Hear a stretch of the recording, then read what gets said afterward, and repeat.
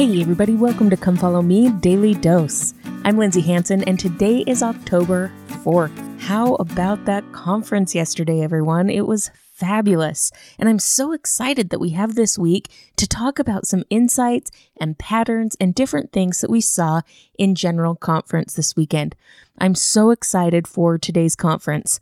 I have my cinnamon rolls rising, and I am ready to debrief about the things that we saw in conference today. Now, I wish I could give super specific quotes, but the transcripts aren't out yet, so I'm just going to do my best with what we've got for today. During the rest of the week, those transcripts will be coming out and I can give more specific quotes. The thing that really stood out to me today was the references to a Zion-type society. 2 different talks, both by President Eyring and by Elder Cook, were very specific about the city of Enoch and about the society in 4th Nephi. The talks spoke a lot about those 2 different groups. However, there were 2 or 3 other talks that made reference and spoke about those cities a little bit as well, even if they weren't the main topic of their talks. On top of that, we had Elder Bednar talking about preparation. We had Elder Uchtdorf talking about the second coming. There was definitely a theme of becoming a better people, becoming a more Zion-like people so that we could be prepared for what's coming in the future. That is definitely something that I saw through and through in the conference today. In fact, in the women's session, President Nelson started off by saying, "If ye're prepared, ye shall not fear." And then he went on and he asked, how do we do that? How do we prepare in a way that we don't need to be afraid? He said that physically we can do that by having food storage, by having some money in savings and being prepared for things temporarily. However, he spent the bulk of his talk speaking about how we can be prepared spiritually for what's to come. He gave 3 different ways that we could do that. First, he said we need to create safe sanctuaries of faith. He said we do that in our homes, we do that in our stakes, and we find that sanctuary in the temple. But wherever we are, we have got to learn to create those safe sanctuaries where faith can be grown and nurtured. Second, he said we needed to prepare our minds to be faithful to God. He talked about the updating of the Salt Lake Temple so that it can withstand any seismic activity. But he compared that. He said that we need to be solid so that we're prepared for any spiritual earthquakes that might come. He says that as we exercise our faith to obey, then we gain increased faith. He also mentioned that we could increase our faith by increasing our time in the Book of Mormon. He called the Book of Mormon a Latter-day Saint survival guide, which I loved. Then he said something that I thought was so important. He said, now is the time that we have to yoke ourselves to God and to Christ. Now, the thing that stood out to me there is when 2 animals are yoked together, they have to work in harmony. They have to be at the same pace. One animal can't be walking ahead and dragging the other one behind them. The animals have to be in step together, working together, unified together, going at the same pace. Now, as we yoke ourselves to God and as we yoke ourselves to Christ, we have to be in step with them. They can't be dragging us along.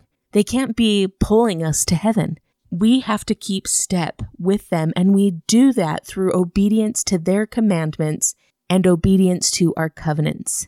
As we heed the prophets, as we listen to the scriptures, and as we keep the commandments and our covenants, we can be in lockstep with God and with the Savior, and we can be yoked with them. Finally, the third thing that President Nelson said that we could do to prepare was to never stop preparing.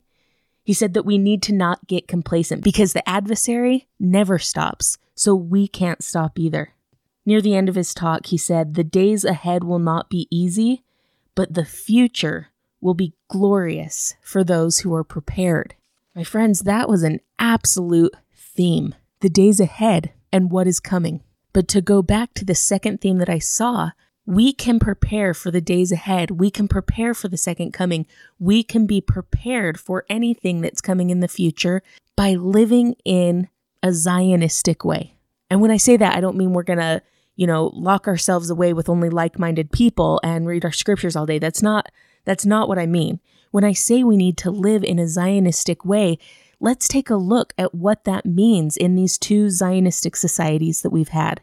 Moses 7 verse 18 says that the Lord called his people Zion because they were of one heart and of one mind, and they dwelt in righteousness, and there were no poor among them. So when I read that and I think, okay, this was a Zion-type society, what did they do? They were of one heart and one mind. They were unified, which that unity was really the main theme of Elder Cook's talk, righteousness and unity. So these people, they were of one heart, they were of one mind, they were completely unified, they dwelt in righteousness, so they increased their obedience, and there was no poor among them. They took care of each other. Their ministry efforts were like top notch. They made sure that there were no needs among the people. Then one of the main characteristics of the other Zionistic type society that we see, the one in 4th Nephi, one of their main characteristics, one of their main attributes is it says that there was no contention in the land because of the love of God which dwelt in the hearts of the people. That was a theme that we saw in several different talks. This idea of avoiding contention and living in peace and harmony with people. And as we do that, as we eliminate contention, as we love and make love and charity our default mode, we are taking a step towards being a Zion-type people. And as we do that, as we increase our righteousness, as we increase our unity, as we increase our ability to take care of one another and to minister, as we eliminate contention, as we learn to love one another the way Christ loves us, then we become a people prepared for whatever is to come in the future. Now, one thing I'm really grateful for is that they weren't specific about that. They didn't say, hey, this is going to happen on such and such date, or hey, you've got 3 years and then this is going to happen and we better be ready for it. It wasn't that specific. But what we did see was several different people over and over and over again talking about being prepared for something that is to come. And then we saw several times over and over people talking about preparing by becoming more of a Zion people. Now, something that I learned several years ago that I think is so interesting and so important is that the members of the Quorum of the 12 Apostles don't sit down and compare notes about what they're going to speak about. They don't make speaking assignments about who's going to cover what topic. They all pray, they all receive inspiration, and they all speak. And what's amazing is that they generally all come together to form a bigger, more beautiful picture of what the Lord is trying to tell us, of the things that we need to learn and the things that we need to do. And that's something that I saw so clearly on this first day of conference. All the talks seemed to pull together and create this bigger picture. And the bigger picture was the brethren saying, hey, look, we need to be prepared for the future. We need to be prepared for something else. And then all these little pieces began to fill in to create this bigger picture. And all these little pieces were, hey, we need to increase in righteousness and unity. We need to become a more Zion people. We need to decrease our contention. We need to increase our love. And by doing that, we will be a people more prepared to meet the Savior. By doing those smaller things, increasing in righteousness, increasing in unity, increasing our ministry, decreasing our contention, learning to love more fully, doing those things will help us to yoke ourselves to God and Christ at a greater level than ever before. As we do the things that were spoken of today, we will joyfully and willingly yoke ourselves to them so that they can take the burden, so that they can teach us to be better, and so that we can experience the promise found in Matthew chapter 11, where the Savior says, "Come unto me, all ye that labor and are heavy laden, and I will give you rest. Take my yoke upon you and learn of me, for I am meek and lowly of heart, and ye shall find rest unto your souls. For my yoke is easy, and my burden is light." My friends, as we prepare and do the things that we were taught today to do, we can yoke ourselves more fully with the Savior. We can find the rest that He promises us, and He can make our burden light. Thank you so much for listening today. If you're enjoying this podcast, make sure to follow us on social media, subscribe, like, comment, or share. This has been Come Follow Me, Daily Dose, and I'm Lindsay Hanson.